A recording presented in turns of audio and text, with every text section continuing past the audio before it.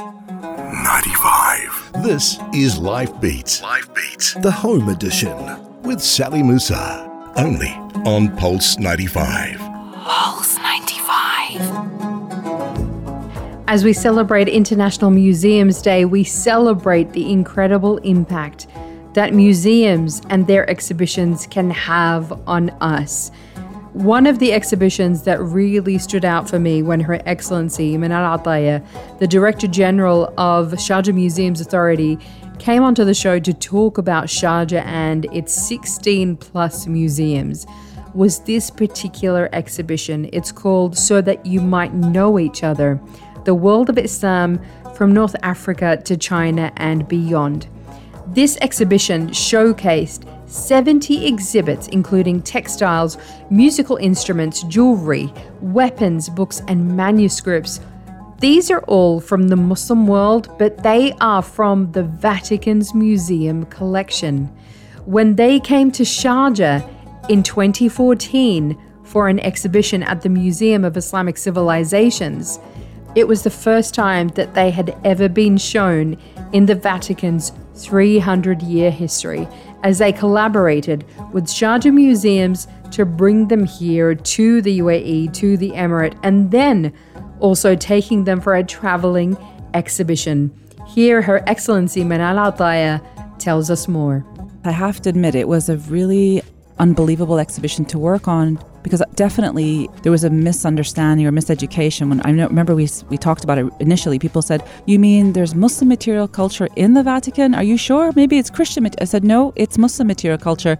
That's correct, because people didn't understand why the Vatican would have Muslim material culture. And I think that was why we said we need to bring this exhibition, because we want to highlight that different places in the world and different religions in the world have always appreciated and gave value to material culture of other religions as well. And that is what we should strive for. So where extremism has caused people to destroy material culture of our own or others, this is absolutely wrong, and it is a human rights violation, in my opinion.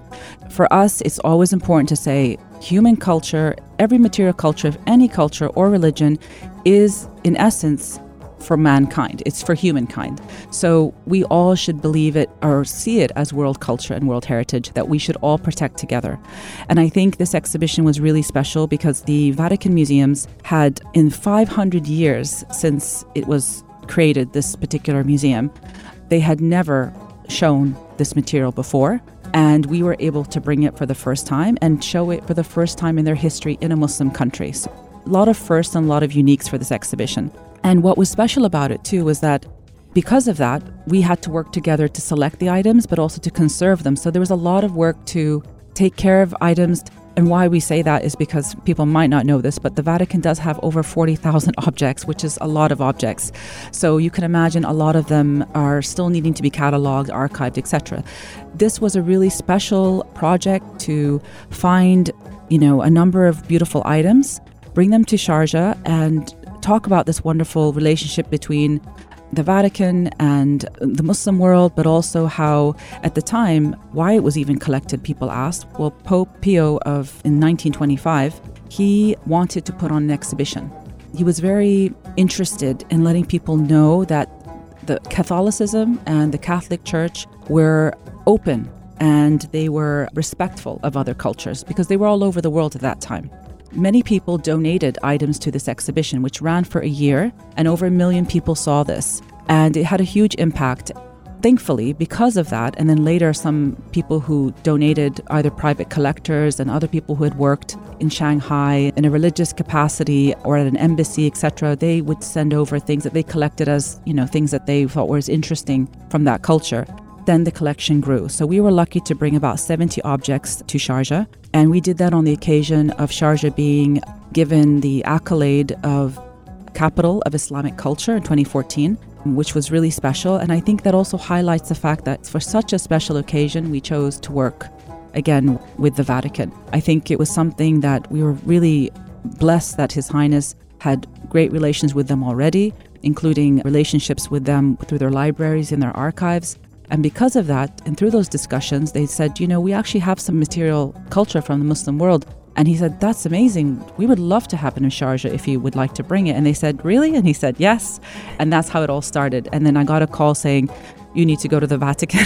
And I thought, really? Why? And he said, there's all this wonderful material there. And it was a shock to me because nobody knew about it up until that point. So it was a very special exhibition. We ran it for 3 months. It did really well. And we had a lot of interest from other countries. We were lucky then to bring it to Australia 2 years later, showing it last year in Canberra. And we hope to take it to another maybe 2 locations. Of course, one of the most outstanding things that Sharjah Museums has done is take their exhibitions online, and the Burjeel Art Foundation's collection is now online. We did talk about this on the show just yesterday.